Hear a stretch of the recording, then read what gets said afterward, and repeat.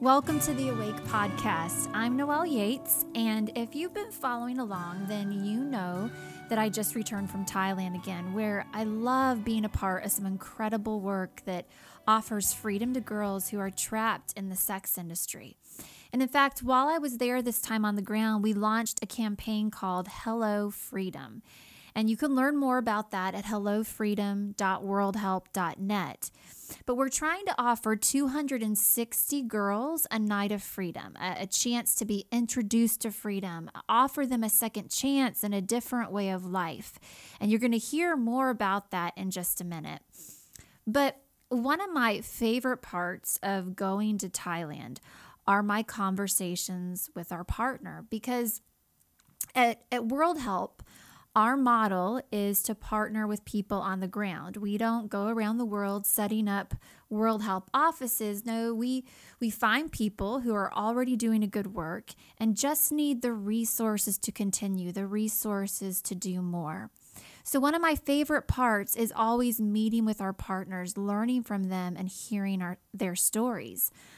Our partner in Thailand is an amazing 71-year-old woman.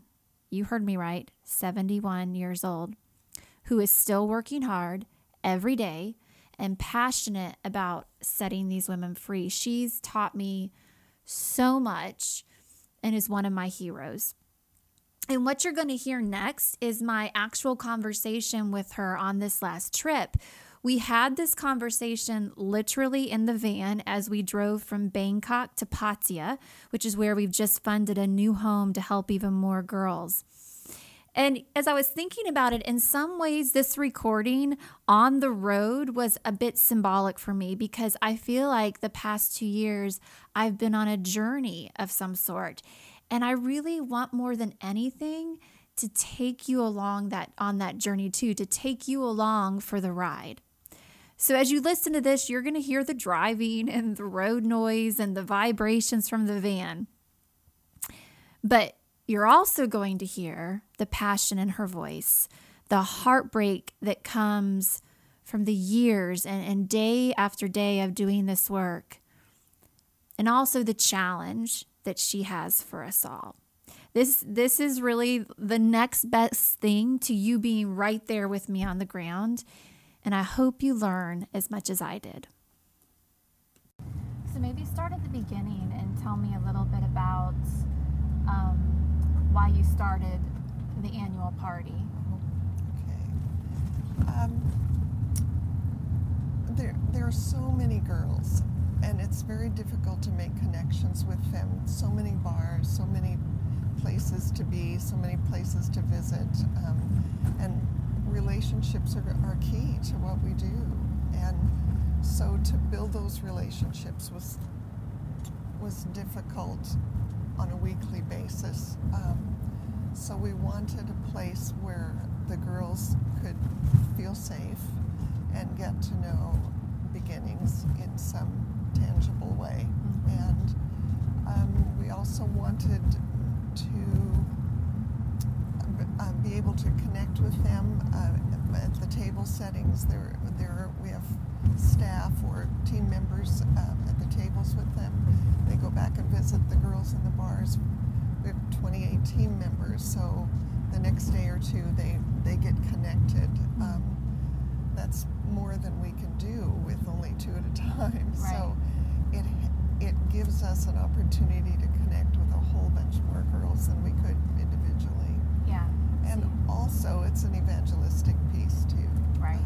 Right. We've got a fabulous Thai evangelist who is from Isan also, who just holds them in the palm of his hand for 2 or 3 hours, talking about Jesus and about their worth and what he can do for them, and that he loves them, and for them to hear about a man who loves them unconditionally, who's not going to leave them. Something they're not used to hearing. I don't ever want to walk into a bar thinking this is an old hat, as we would say. It's new, it's fresh, it's as appalling today as it was 10 years ago. tell me, or help us understand what this one night means to these girls. You know, why it's so important for them to push pause and stop, and what it really means to them. We bill it as a night to honor them for the sacrifices that they make for their family, and nobody does that.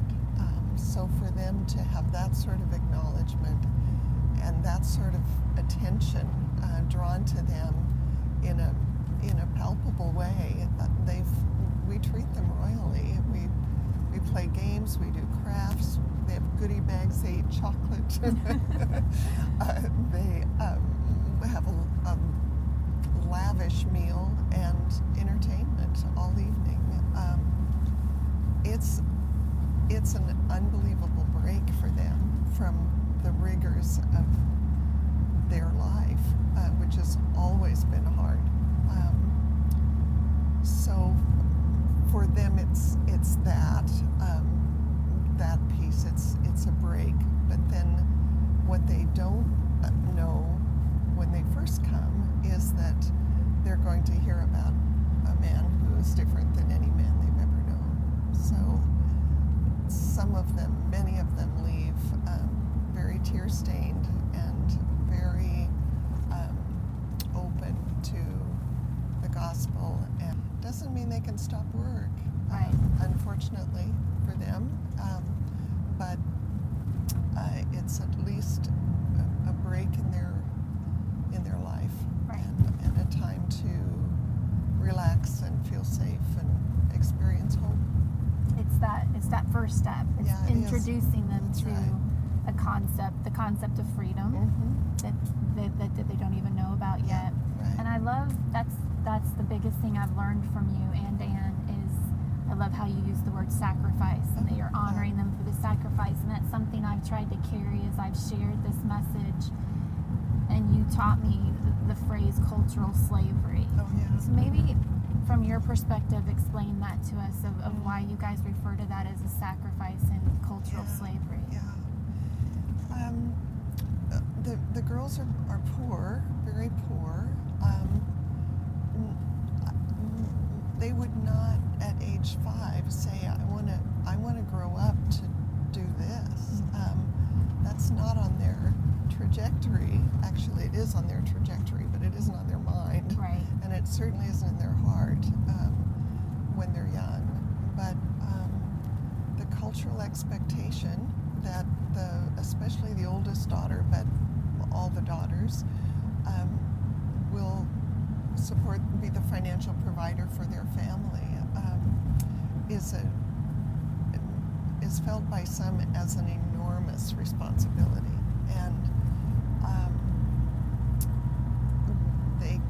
they take that on and put it on their shoulders, and whatever it takes for them to do that, they're going to do it and do it well. Not good enough to just get by. If they can make their life a little bit easier for their children or for their mother, then they're going to work that little bit harder, and they can make more money on their back, unfortunately, than they can in a factory. Right.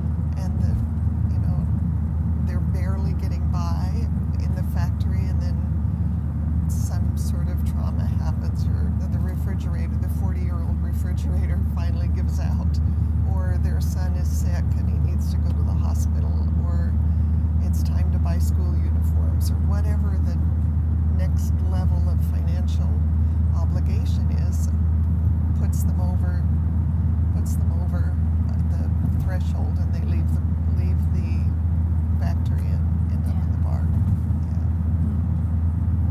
And I know one of the big things that the Freedom Night and the party provides is you pay their bar fine so that they can come. I think that's probably a hard concept for a lot of people to understand and wonder why you would do that.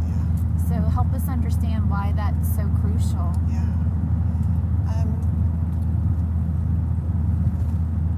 The bar fines allow us the privilege of taking them out of the bars. It's the way they're able to come. If a customer comes to the bar, his obligation to the bar for the privilege of taking her out for whatever purpose he has in mind is that bar fine. And while we're not going to use and abuse them, we're going to honor them. We still, the only way we can get them out of the bar is to pay that fine. There's no other way to do it. You can't talk about Jesus in the bars. You can't honor them in the bars. They're working. They're presenting themselves in ways that they have to. They can't. There's no focus on them. So, in order to celebrate them, we have to get them out of the bars to do that. And they often work many long hours, and so to do it at another time of the day, or it doesn't work.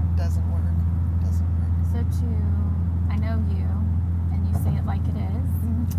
So to people who might be somewhat offended by that concept, what would you say to them? I think you do what you have to do to show someone you love them, and sometimes that's spending money where you wouldn't necessarily spend money, spending time where you wouldn't spend time. We go to the bars. They're not going to come to us. Yeah. Christ went to where the people were. He didn't say, "Come to the temple," or the synagogue. I got a story for you. I want to love you here. No. So you just have to bite the bullet and do what you've got to do to love these girls.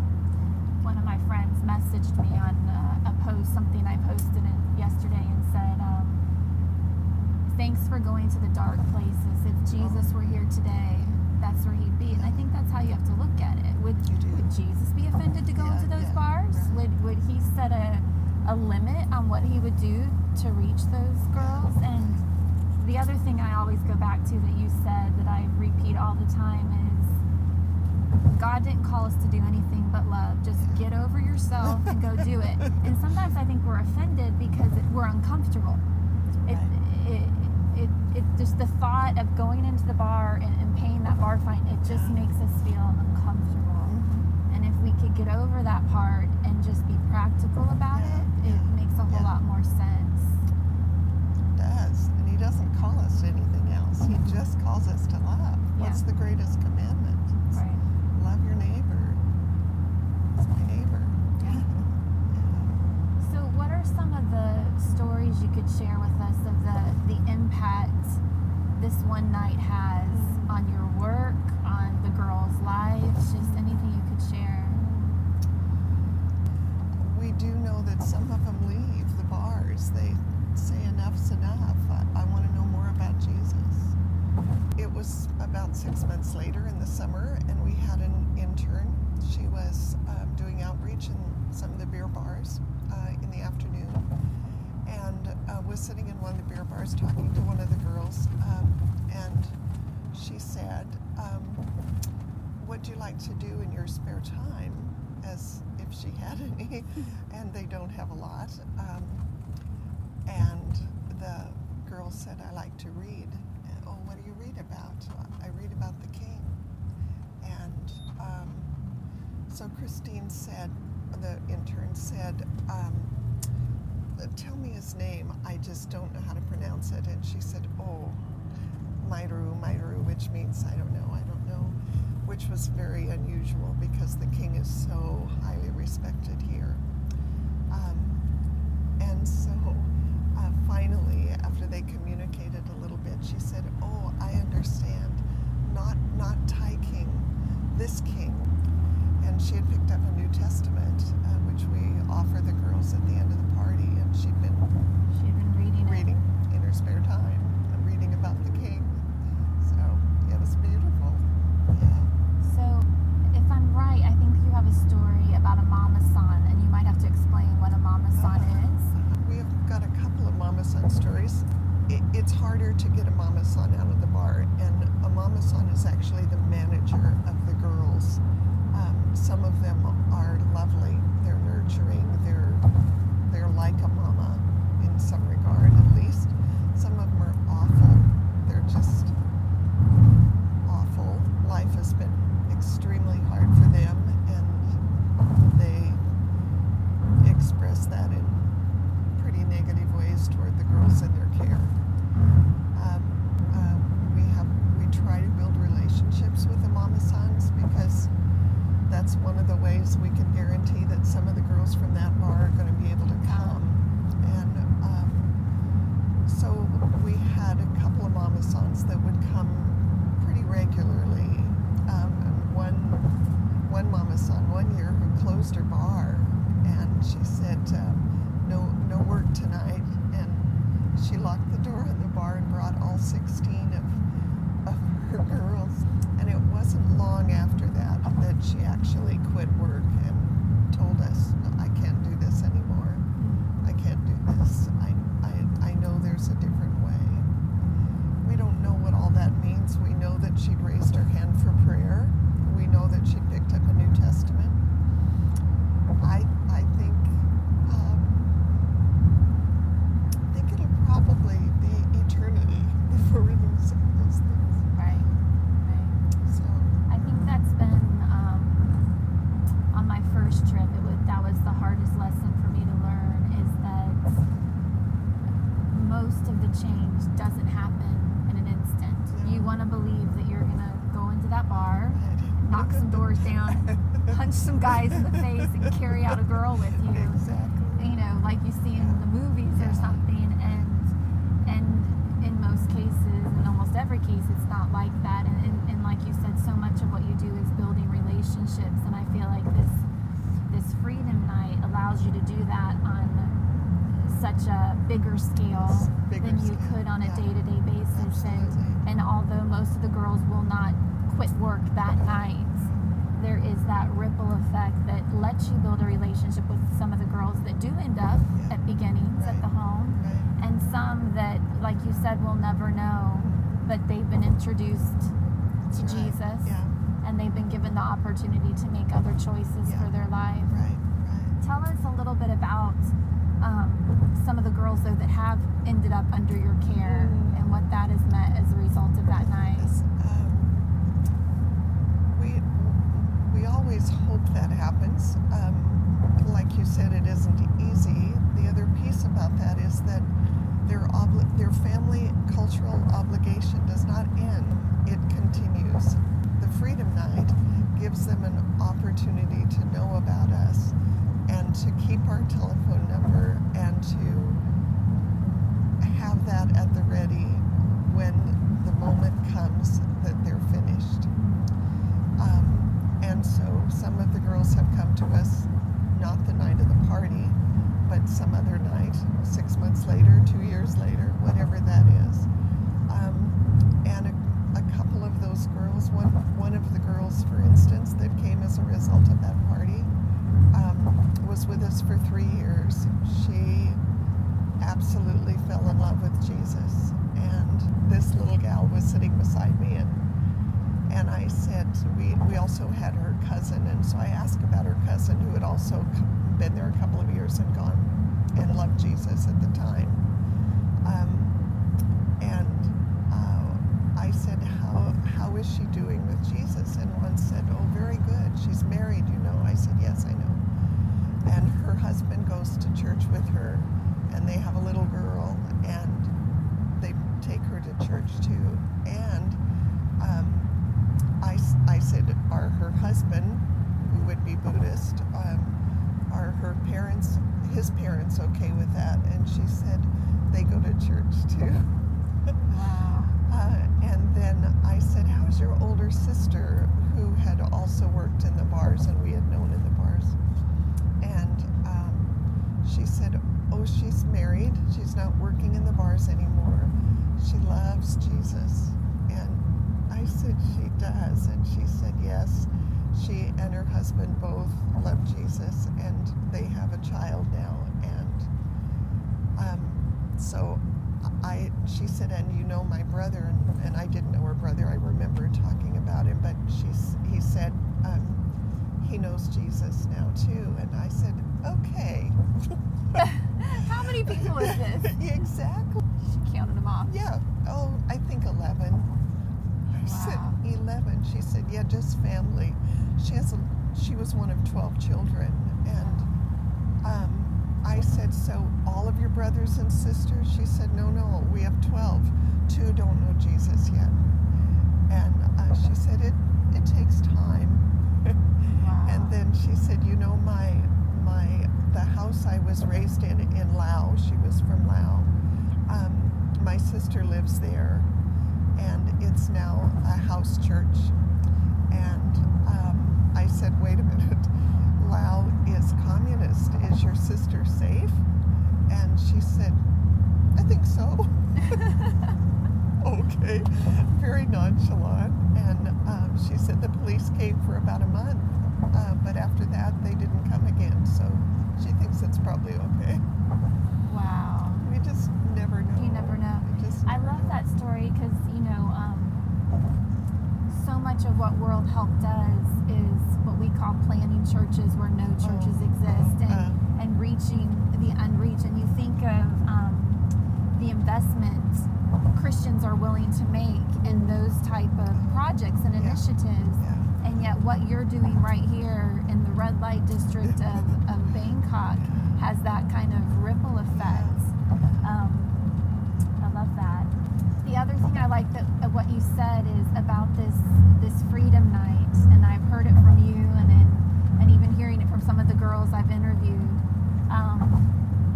But it's not the typical things that are capturing them. It's not the gifts, and it's not the night off, and it's not the chocolate, even though that seems that it's a hit. But what's really capturing their heart is Jesus. Absolutely. And now I'm going to get choked up. And I think that speaks so much to the need and what their lives are like, and that hope that they are craving. And yes, of course, they're human, and they want all those comforts of life, but what they are longing for more than anything is the love of a man that won't hurt them. And that is so powerful to me, and what makes this night so important and so needed. And so I guess what would you tell people who are going to hear this and see the videos and are thinking about whether they want to get involved and give financially to make this night happen? What would you tell them?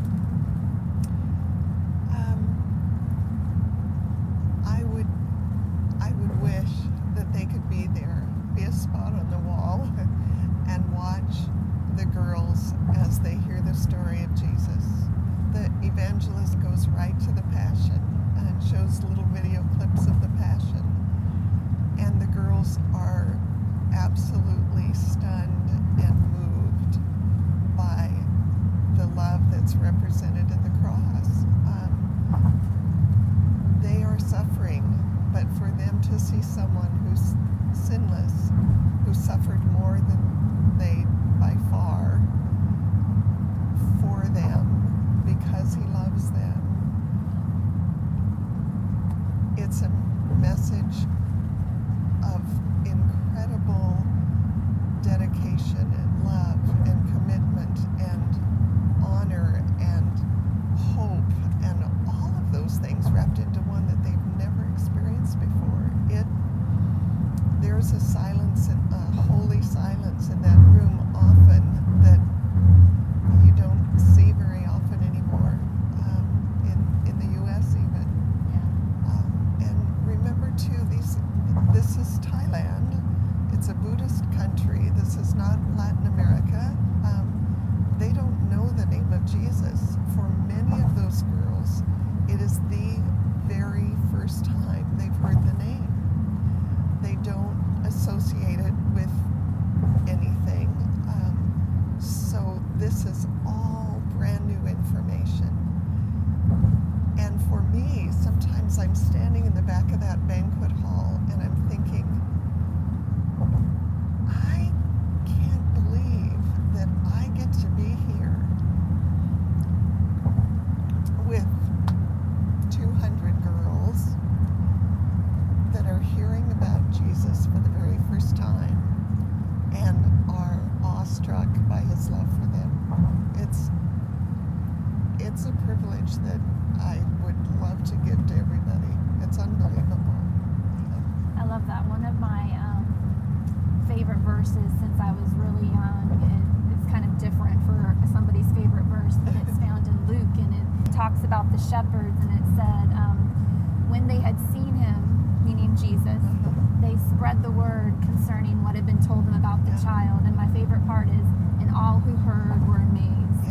And I think especially in the U.S., we forget how amazing the story of Jesus is. Absolutely true. And that there are people around the world that have never heard the story. So I love that, and I think that's a great place to stop, and that's really what this event is all about, is introducing them to the amazing story of Jesus and the freedom that's only found in him. Absolutely. Thank you. I just love her heart and passion, and I hope that you have learned a bit more about this issue and what we can all do to get involved. So for more information on Hello Freedom and to help impact the lives of 260 girls, go to hellofreedom.worldhelp.net. And don't forget to follow along on Instagram, Twitter, and Facebook at Noelle Yates for more pictures and stories and videos. And until next time, may we all find ourselves awake and doing a world of good.